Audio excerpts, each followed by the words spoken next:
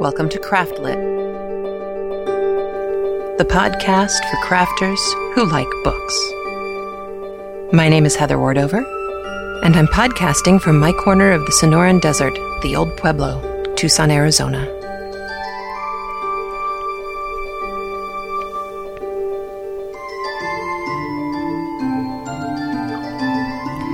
Episode 110, Tender Bread. This episode of Craftlit is brought to you by Knitting Out Loud, Listen While You Knit, Carolina Homespun at carolinahomespun.com, and the Golden Gate Fiber Institute. The new Golden Gate Fiber Institute will be held this winter, early 2009.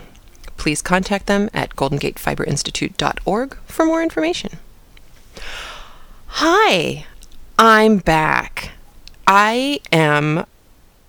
I feel like I have quite literally been in a complete time warp. It's great to be back at the microphone, and I am so intensely grateful for Dawn for stepping in and helping me out through what turned out to be a really complicated September. It still is September, and it still is complicated, but I hope the worst of it is over, and things are going on. The good news, because I know many of you have emailed me and asked, my son's ear seems to be galloping apace, and he is certainly galloping apace, which is not so good. He's supposed to sit down and be still as a 4.5-year-old. That hasn't worked so well. So we don't really know how his ear is healing. We know that he can hear more out of that side, but there's not disposable. Everything else in the world is disposable. What's in his ear is not. There is dissolvable packing, some kind of liquid gel pack on both sides of his eardrum. They freed up the 4 bones on the inside of his ear. They built him an eardrum, and they have this dissolvable gel on both sides of the eardrum to protect it and keep it stable while he is a 4.5-year-old. At some point over the next couple of weeks, because we're putting antibiotic drops into his ear every day, that gel will dissolve. And then in another week, he will have an audiogram done, and that will be the preliminary audiogram, and all it will tell us is stuff kind of working. And then in 3 more months, he'll have a real audiogram, and that is evidently when we should know what it's going to be like for him. The thing that's interesting is we had expected that this was going to be a huge shock for him, going from no hearing on his right side to complete hearing on his right side. And luckily, because of the way this whole thing is planned out and how it progresses, that hasn't happened. He has had so much stuff in his ear, whether it's a sponge or cotton or wadding or the dissolvable gel or whatever, that the process of hearing on that side has been fairly gradual. We know that he can hear sound, but because we don't think the bones are free from the dissolvable stuff yet, he doesn't hear words necessarily. Sometimes he seems to, but I don't think it's been the enormous shock that we were afraid it might be. And he has fairly sensitive hearing on his good side, not surprisingly. So, happy news all around.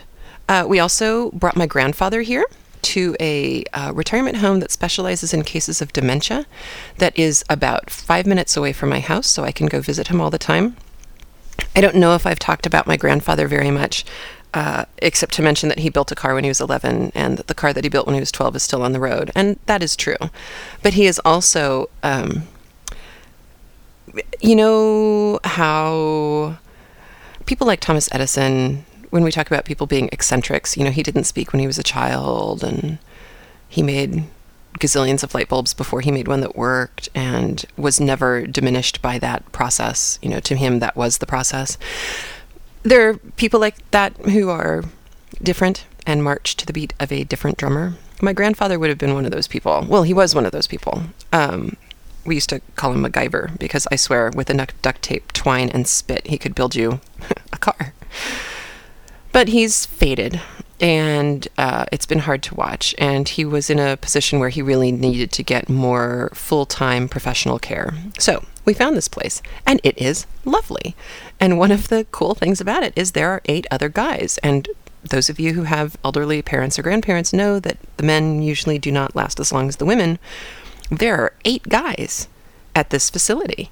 And so Monday night during football season, they put the guys in the room with the big screen TV and bring in pizza and pass out O'Douls and let them sit and have pizza and beer. I love this place. I'm going to go sit with them because I have a boyfriend now. His name is Frank, and he's up there, and he's probably, 75 or so, and he likes me a lot.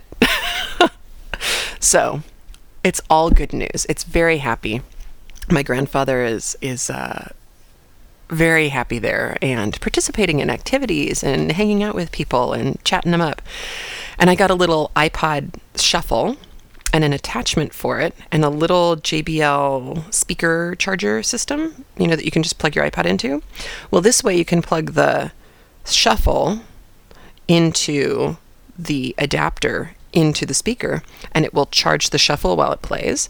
And he loves music, and my grandmother just wasn't having any of it. And so while she was alive, she didn't bother to play any music for him. She just stuck him in front of a television set. Well, music was a passion for him. He had speakers that were taller than I am, and I'm 5'8". So, it was a deal. So my husband downloaded off of iTunes every piece of swing music, Benny Goodman, Frank Sinatra, pretty much everything up through, from marching band through big band and into early Sinatra. He downloaded all of them and he loaded them on the shuffle. And so my grandfather now has this music going 24 hours a day practically in his room, and all the guys are coming down to sit and listen with him, and they sit and sing. And it just makes me very happy. So that is part of the drama. The grandfather part was last week, and prior to that it was Aiden and university that Dawn was helping me stumble through. My class is very interesting this year. I am teaching rhetoric.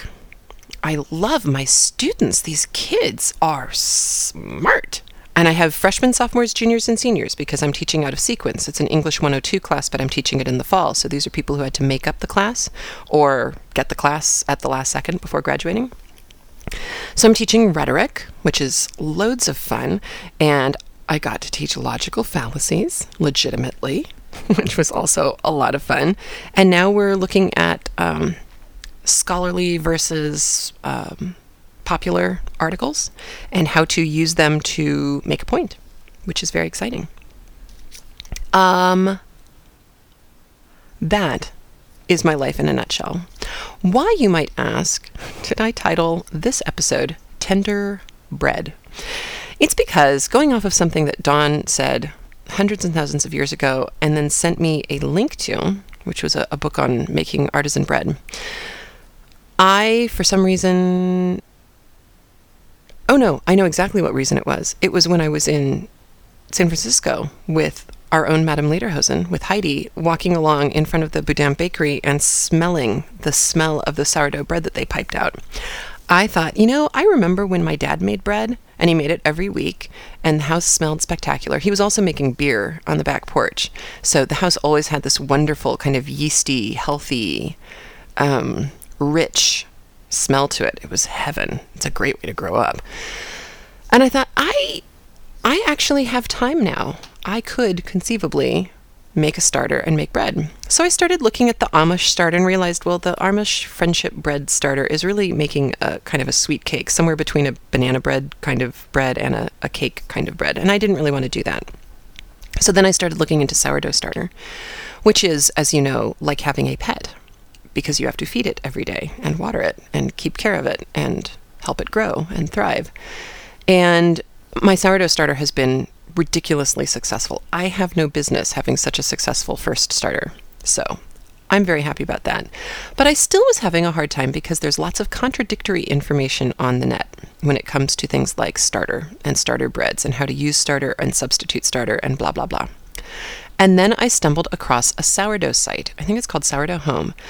And the host of the site is Mike Avery. Mike Avery, like all of us who have our blogs with our tutorials and who share the information that we learn, we are all all of us, especially craftlit people, we are extraordinarily giving with our knowledge, with our time, in whatever capacity we have. Mike Avery seems to me to be the same kind of person because his website is spectacular. It's easy to read. I'm starting to appreciate large fonts. And his font isn't crazy large. It's just large enough that I can read it easily, even at night when I'm tired. And he has some self-published bread books. The nice thing about it being self-published is that it is not gooped up with a lot of, I need to make this chapter longer to make it look like I know more. He is short, sweet, to the point, very succinct. He's a lovely, easy-to-read writer, and his book was like $5 for an everything you need to know to get started with sourdough. I wish I had found him first.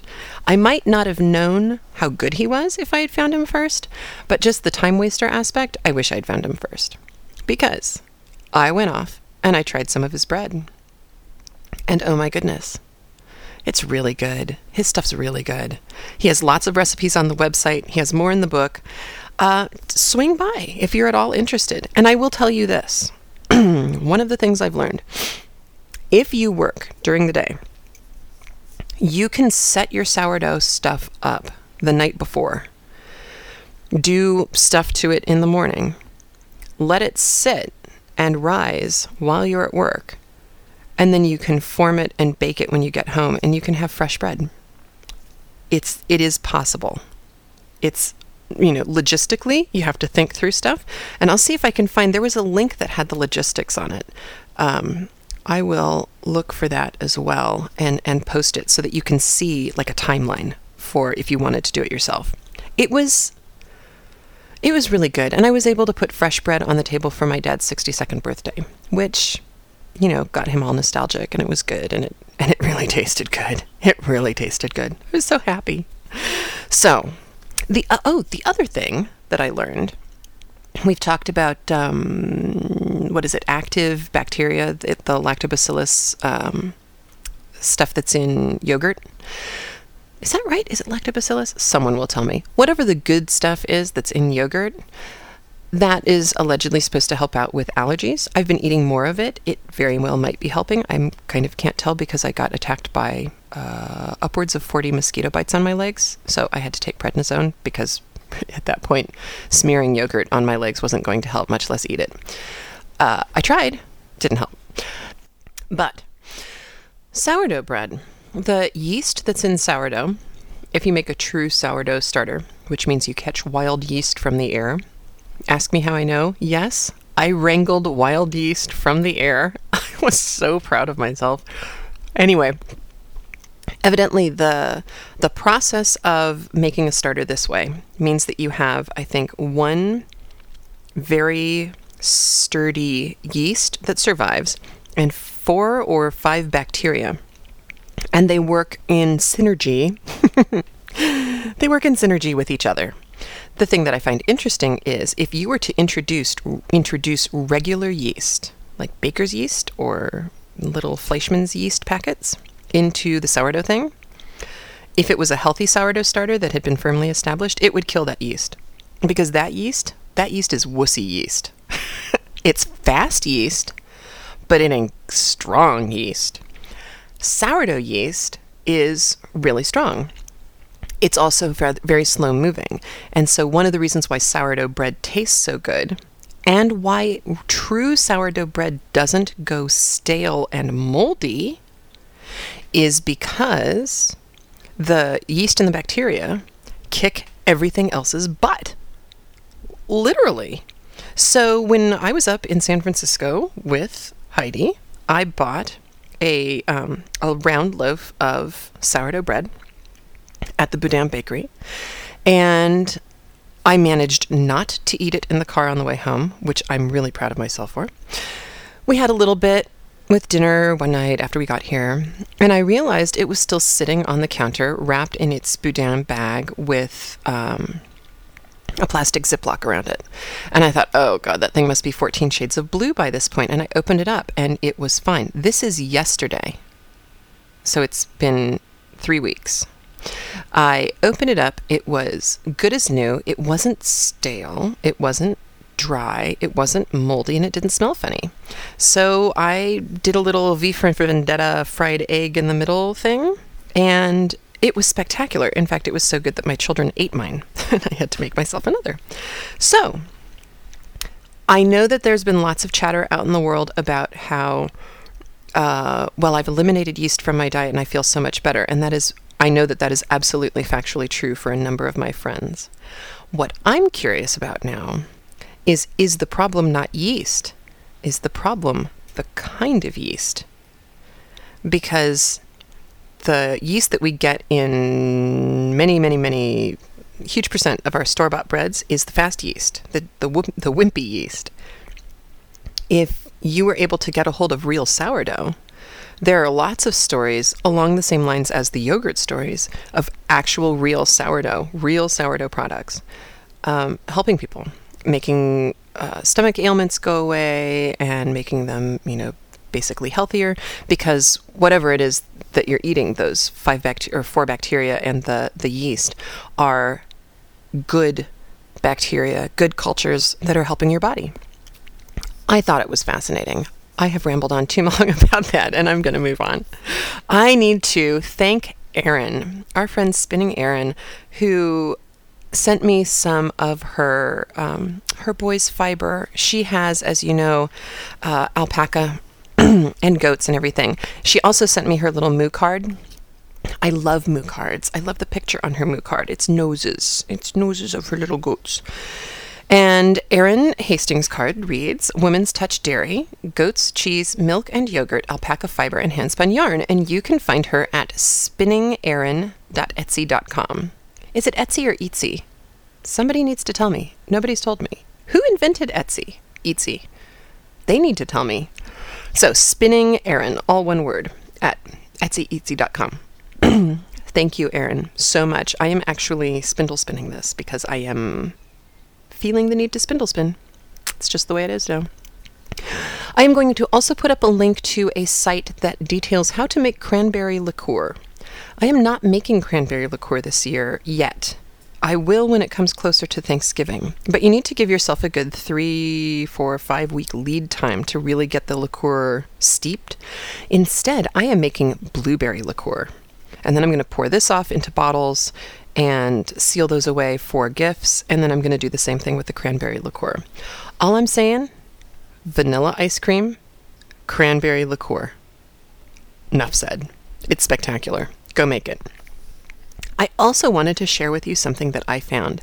Many of us know the story about Winston Churchill, that somebody made some crack to him about ending a sentence with a preposition, and he made some statement about, this is something up with which I will not put, or something to that effect.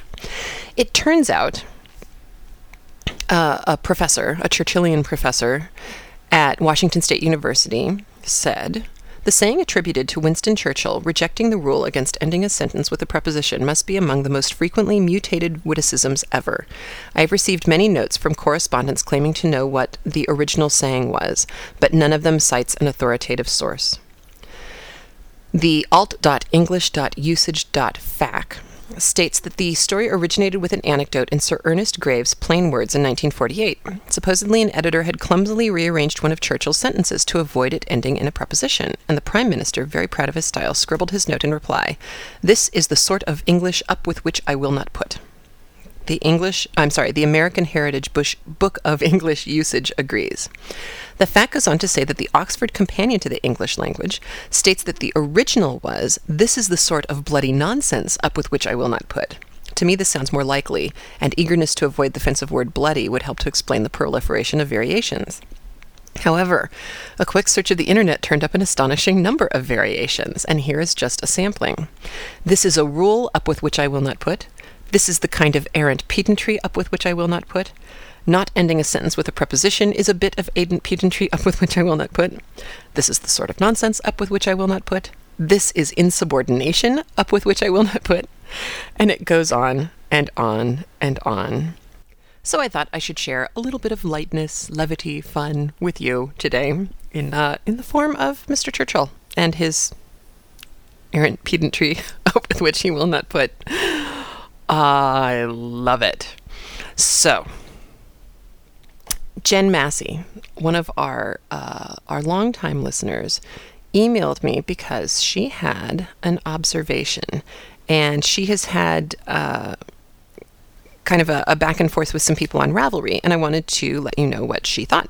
She was listening to episode 107 and says, I was caught up in Joe and Amy discussing/debating whether a man who is known to be a cad or not a good person should be ignored or treated civilly. Joe snubbed the man and Amy listened to him and treated him as a gentleman, even though he wasn't considered to be a good man.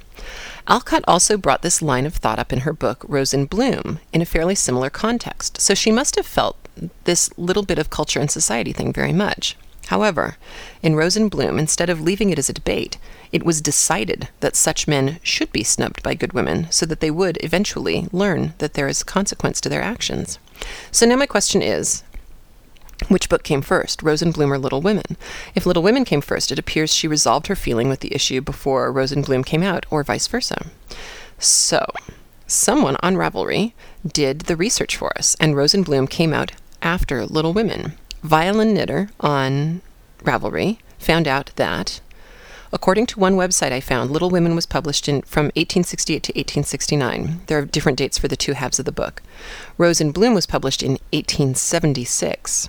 So 68 versus 76.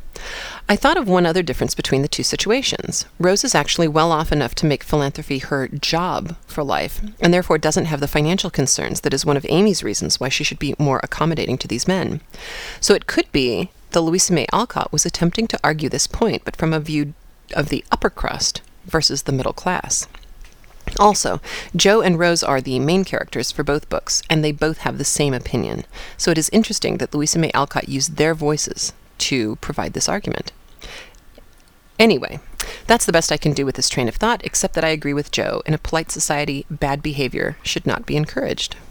So, interesting. I have not read Rose in Bloom before, and now I am curious and am thinking about digging that up. I actually have to teach Sonny's Blues, James Baldwin's short story, to a class that is not my own this Thursday, and I'm looking forward to it. I haven't taught any literature in person with people who can talk back to me for a while, so I am looking forward to that.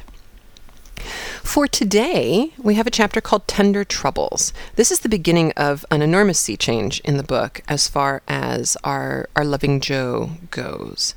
Today, it's a Joe Beth chapter, and Marmee as well.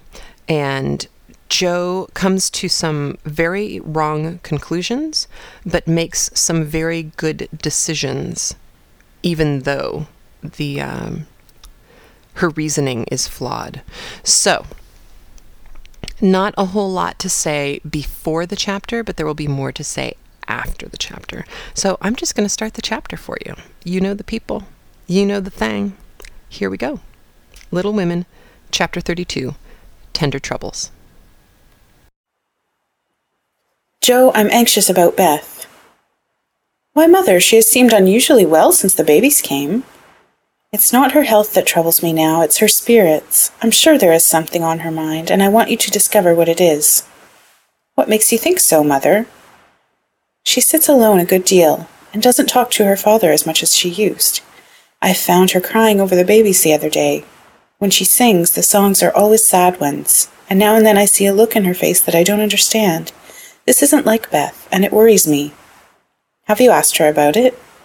I have tried once or twice, but she either evaded my questions or looked so distressed that I stopped. I never force my children's confidence, and I seldom have to wait for long. Mrs. March glanced at Joe as she spoke, but the face opposite seemed quite unconscious of any secret disquietude but Beth's, and after sewing thoughtfully for a minute, Joe said, I think she is growing up, and so begins to dream dreams and have hopes and fears and fidgets, without knowing why or being able to explain them. Why, Mother, Beth's 18, but we don't realize it, and treat her like a child, forgetting she's a woman. So she is. Dear heart, how fast you do grow up, returned her mother with a sigh and a smile. Can't be helped, Marmee, so you must resign yourself to all sorts of worries and let your birds hop out of the nest one by one. I promise never to hop very far, if that is any comfort to you. It's a great comfort, Joe. I always feel strong when you are at home, now Meg is gone.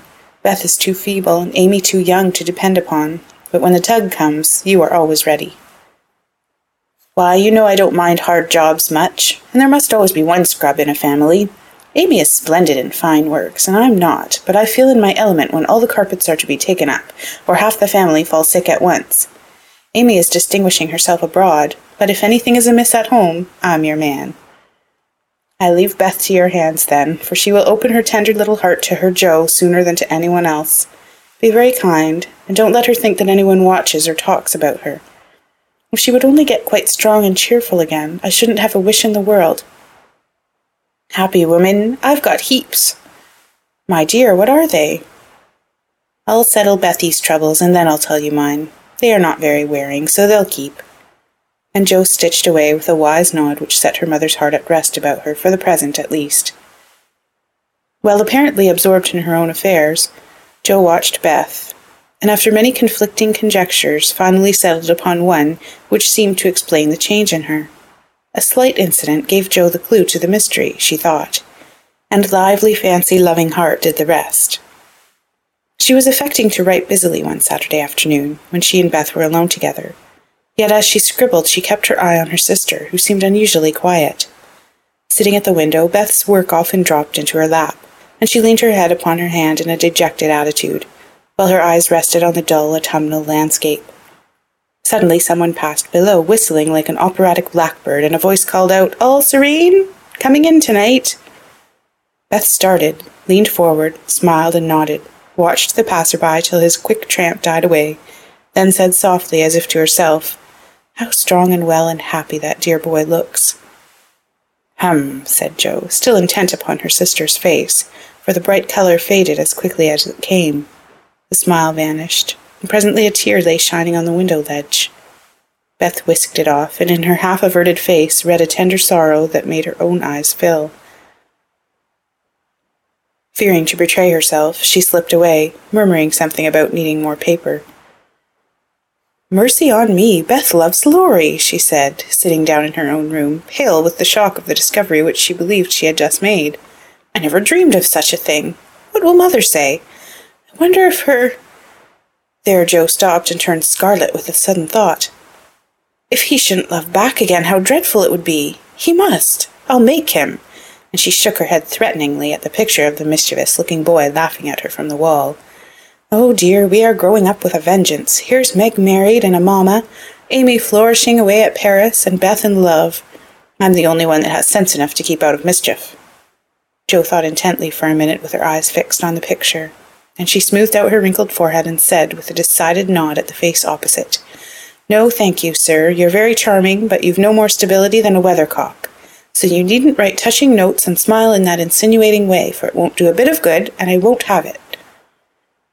Then she sighed and fell into a reverie from which she did not wake till the early twilight sent her down to take new observations, which only confirmed her suspicion.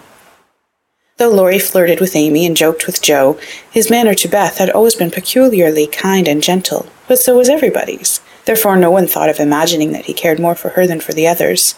Indeed, a general impression had prevailed in the family of late that our boy was getting fonder than ever of Jo, who, however, wouldn't hear a word upon the subject, and scolded violently if anyone dared to suggest it. If they had known the various tender passages which had been nipped in the bud, they would have had the immense satisfaction of saying, "I told you so." But Jo hated philandering, and wouldn't allow it, always having a joke or a smile ready at the least sign of impending danger. When Laurie first went to college, he fell in love about once a month. But these small flames were as brief as ardent, did no damage, and much amused Jo, who took great interest in the alternations of hope, despair, and resignation, which were confided to her in their weekly conferences. But there came a time when Laurie ceased to worship at many shrines, hinted darkly at one all-absorbing passion, and indulged occasionally in Byronic fits of gloom. Then he avoided the tender subject altogether, wrote philosophical notes to Jo, turned studious, and gave out that he was going to dig, intending to graduate in a blaze of glory. This suited the young lady better than twilight confidences, tender pressures of the hand, and eloquent glances of the eye. For with Jo, brain developed earlier than heart, and she preferred imaginary heroes to real ones, because when tired of them, The former could be shut up in the tin kitchen till called for, and the latter were less manageable. Things were in this state when the grand discovery was made, and Jo watched Laurie that night as she had never done before. If she had not got the new idea into her head, she would have seen nothing unusual in the fact that Beth was very quiet and Laurie very kind to her. But having given the rein to her lively fancy, it galloped away with her at great pace, and common sense, being rather weakened by a long course of romance writing, did not come to the rescue. As usual, Beth lay on the sofa, and Laurie sat in a low chair close by, amusing her with all sorts of gossip, for she depended on her weekly spin, and he never disappointed her. But that evening Jo fancied that Beth's eyes rested on the lively dark face beside her with peculiar pleasure, and that she listened with intense interest to an account of some exciting cricket match, though the phrases "caught off a tice," "stumped off his ground," and "the leg hit for 3" were as intelligible to her as Sanskrit. She also fancied, having set her heart upon seeing it, that she saw a certain increase of gentleness in Laurie's manner, that he dropped his voice now and then, laughed less than usual, was a little absent-minded, and settled the Afghan over Beth's feet with an assiduity that was really almost tender. Who knows? Stranger things have happened, thought Jo as she fussed about the room. She will make quite an angel of him, and he will make life delightfully easy and pleasant for the dear if they only love each other. I don't see how he can help it, and I do believe he would if the rest of us were out of the way. As everyone was out of the way but herself, Jo began to feel that she ought to dispose of herself with all speed. But where should she go? And burning to lay herself upon the shrine of sisterly devotion, she sat down to settle that point. Now, the old sofa was a regular patriarch of a sofa, long, broad, well-cushioned, and low, a trifle shabby, as well it might be, for the girls had slept and sprawled on it as babies, fished over the back, rode on the arms, and had menageries under it as children, and rested tired heads, dreamed dreams, and listened to tender talk on it as young women. They all loved it, for it was a family refuge, and one corner had always been Jo's favourite lounging place. Among the many pillows that adorned the venerable couch was one hard, round, covered with prickly horsehair, and furnished with a knobby button at each end. This repulsive pillow was her especial property, being used as a weapon of defence, a barricade, or a stern preventive of too much slumber. Laurie knew this pillow well, and had cause to regard it with deep aversion, having been unmercifully pummelled with it in former days when romping was allowed, and now frequently debarred by it from the seat he most coveted next to Jo in the sofa corner. If the sausage, as they called it, stood on end, it was a sign that he might approach and repose, but if it lay flat across the sofa, woe to man, woman, or child who dared disturb it. That evening Jo forgot to barricade her corner, and had not been in her seat 5 minutes before a massive form appeared beside her, and with both arms spread over the sofa back, both long legs stretched out before him, Laurie exclaimed with a sigh of satisfaction, "Now, this is filling at the price." "No slang," snapped Jo, slamming down the pillow. But it was too late, there was no room for it, and coasting onto the floor it disappeared in a most mysterious manner. "Come, Jo, don't be thorny. After studying himself to a skeleton all the week, a fellow deserves petting, and ought to get it. Beth will pet you. I'm busy." "No, she's not to be bothered with me, but you like that sort of thing, unless you've suddenly lost your taste for it. Have you? Do you hate your boy, and want to fire pillows at him?" Anything more wheedlesome than that touching appeal was seldom heard, but Jo quenched her boy by turning on him with a stern query. "How many bouquets have you sent Miss Randall this week?" "Not one, upon my word. She's engaged." "Now then." "I'm glad of it. That's one of your foolish extravagances, sending flowers and things to girls for whom you don't care 2 pins, continued Jo reprovingly. "Sensible girls, for whom I do care, whole papers of pins, won't let me send them flowers and things. So what can I do? My feelings need a vent. Mother doesn't approve of flirting, even in fun, and you do flirt desperately, Teddy." "I'd give anything if I could answer so to you. As I can't, I'll merely say that I don't see any harm in that pleasant little game, if all parties understand that it's only play. Well, it does look pleasant, but I can't learn how it's done. I've tried, because one feels awkward in company not to do as everybody else is doing, but I don't seem to get on," said Jo, forgetting to play mentor. "Take lessons of Amy. She has a regular talent for it." "Yes, she does it very prettily, and never seems to go too far. I suppose it's natural to some people to please without trying, and others to always say and do the wrong thing in the wrong place." I'm glad you can't flirt. It's really refreshing to see a sensible, straightforward girl who can be jolly and kind without making a fool of herself. Between ourselves, Joe, some of the girls I know really do go on at such a rate I'm ashamed of them. They don't mean any harm, I'm sure, but if they knew how we fellows talked about them afterward, they'd mend their ways, I fancy. They do the same, and as their tongues are the sharpest, you fellows get the worst of it, for you are as silly as they, every bit. If you behaved properly, they would, but knowing you like their nonsense, they keep it up, and then you blame them. Much you know about it, ma'am, said Laurie in a superior tone. We don't like romps and flirts, though we may act as if we did sometimes. The pretty, modest girls are never talked about, except respectfully, among gentlemen. Bless your innocent soul, if you could be in my place for a month, you'd see things that would astonish you a trifle. Upon my word, when I see one of those harum-scarum girls, I always want to say with our friend Cock Robin, out upon you, fie upon you, bold-faced jig. It was impossible to help laughing at the funny conflict between Laurie's chivalrous reluctance to speak ill of womankind and his very natural dislike of the unfeminine folly, of which fashionable society showed him many samples. Joe knew that young Lawrence was regarded as a most eligible party by worldly mammas, and was much smiled upon by their daughters, and flattered enough by ladies of all ages to make a coxcomb of him, so she watched him rather jealously, fearing that he would be spoiled, and rejoiced more than she confessed to find that he still believed in modest girls.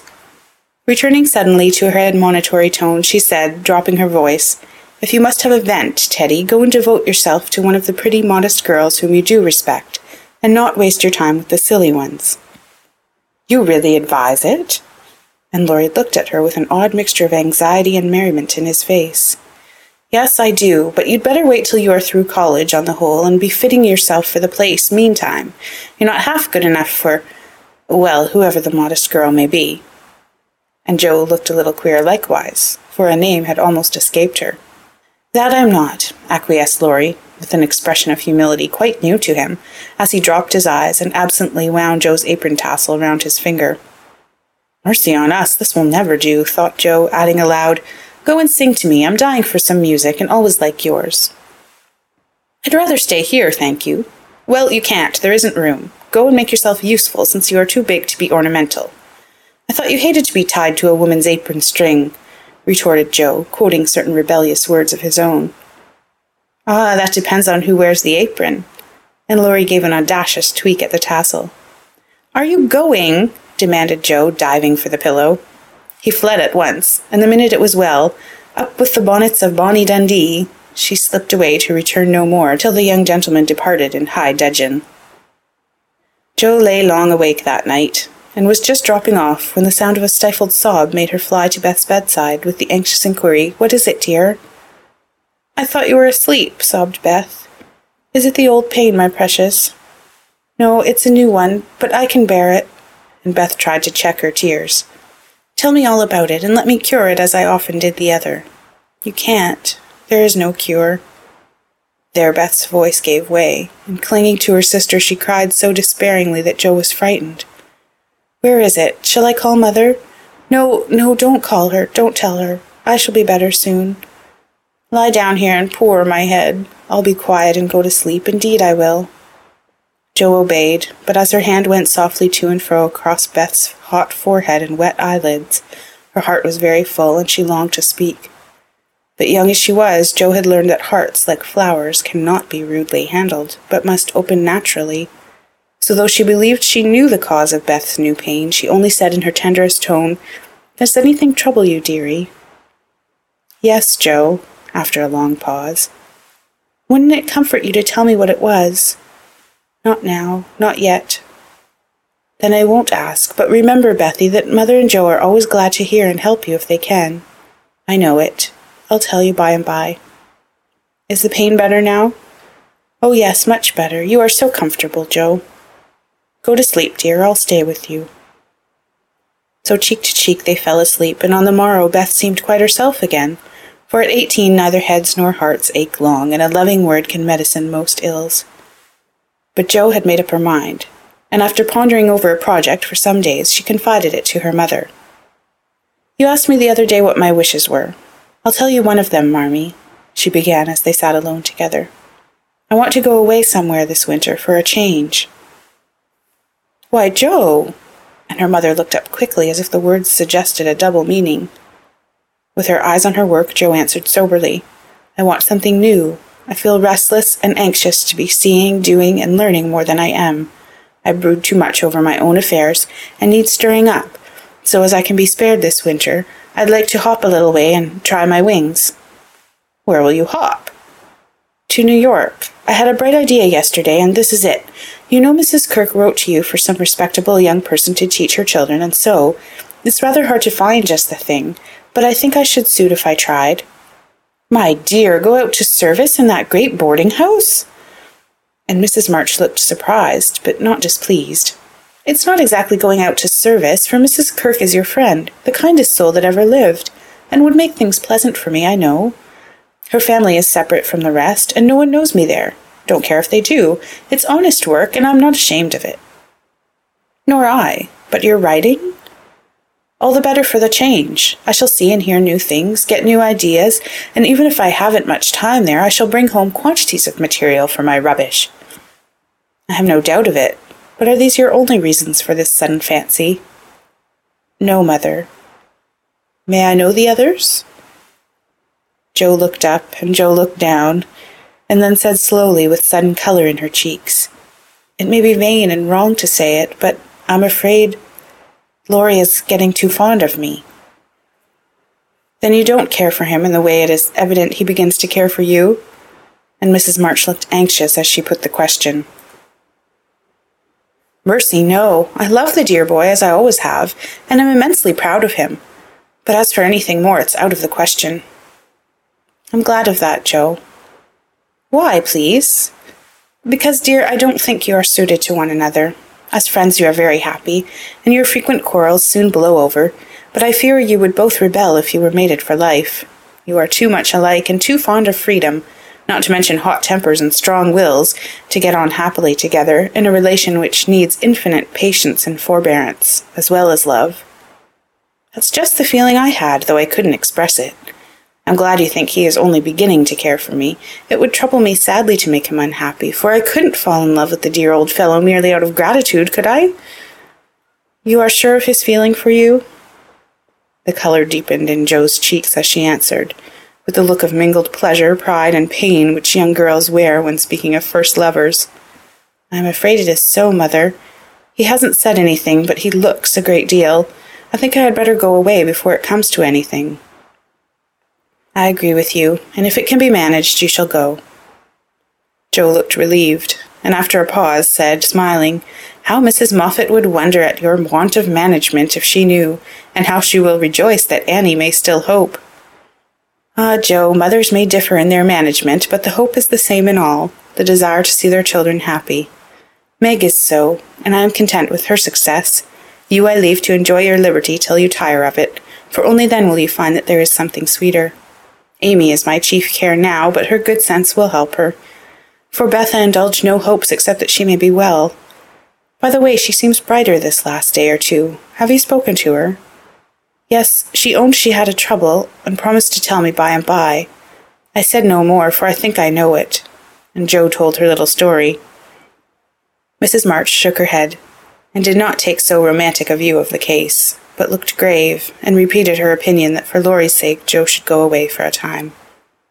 "Let us say nothing about it to him till the plan is settled. Then I'll run away before he can collect his wits and be tragic. Beth must think I'm going to please myself, as I am, for I can't talk about Laurie to her. But she can pet and comfort him after I'm gone, and so cure him of this romantic notion.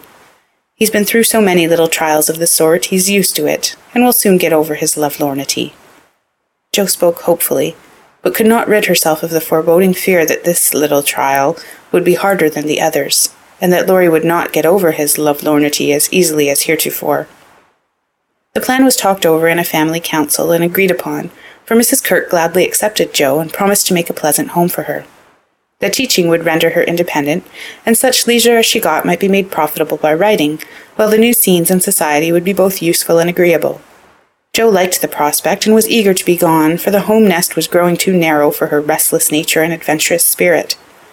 When all was settled, with fear and trembling, she told Laurie, but to her surprise he took it very quietly. He had been graver than usual of late, but very pleasant, and when jokingly accused of turning over a new leaf, he answered soberly, "So I am, and I mean this one shall stay turned." Jo was very much relieved that one of his virtuous fits should come on just then, and made her preparations with a lightened heart, for Beth seemed more cheerful, and hoped she was doing the best for all. "One thing I leave in your especial care," she said the night before she left. "You mean your papers?" asked Beth. "No, my boy. Be very good to him, won't you?" "Of course I will, but I can't fill your place, and he'll miss you sadly." "It won't hurt him, so remember I leave him in your charge to plague, pet, and keep in order." "I'll do my best for your sake," promised Beth, wondering why Jo looked at her so queerly. When Laurie said goodbye, he whispered significantly, "It won't do a bit of good, Jo. My eye is on you. So mind what you do, or I'll come and bring you home." End of chapter 32.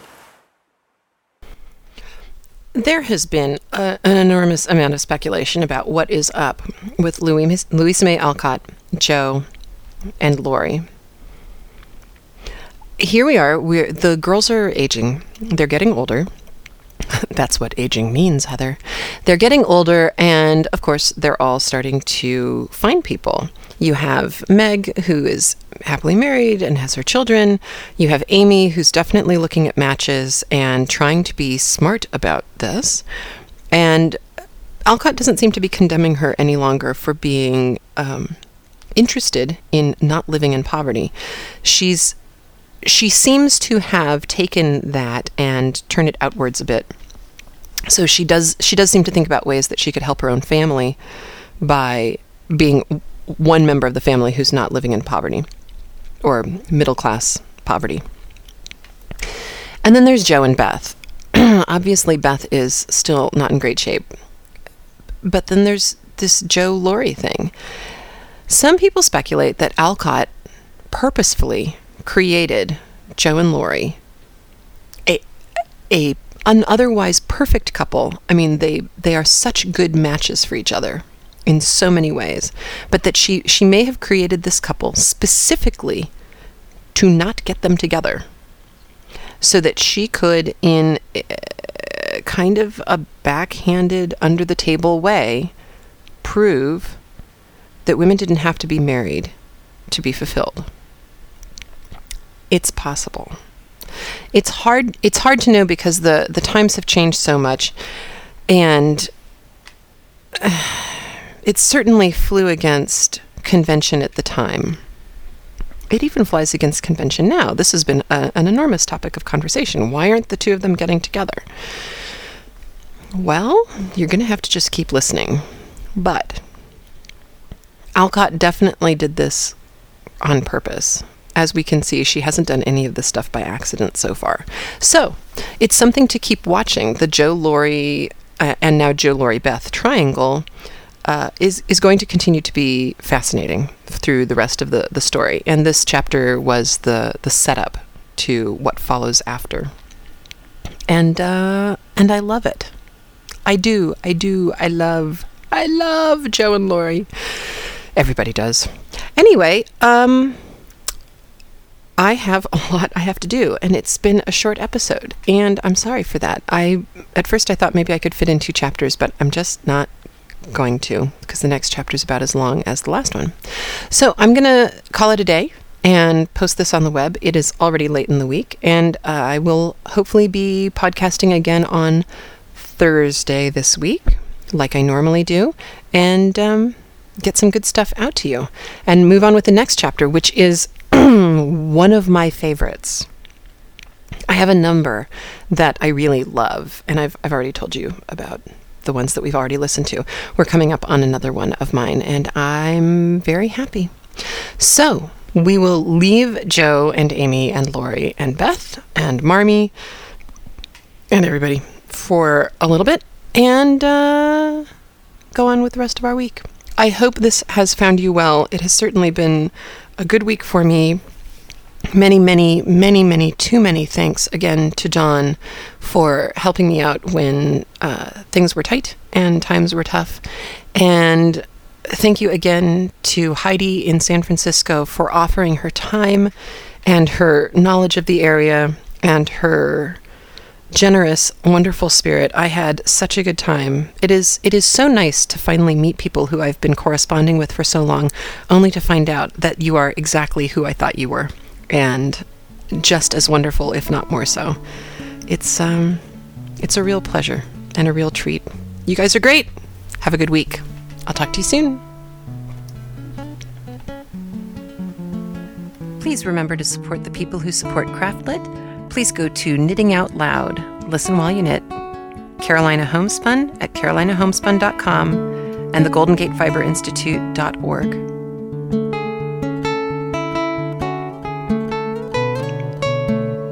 You can find a blog for this podcast at craftlit.blogspot.com.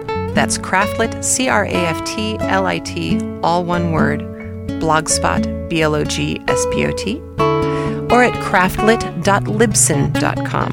Libsyn is Libsyn.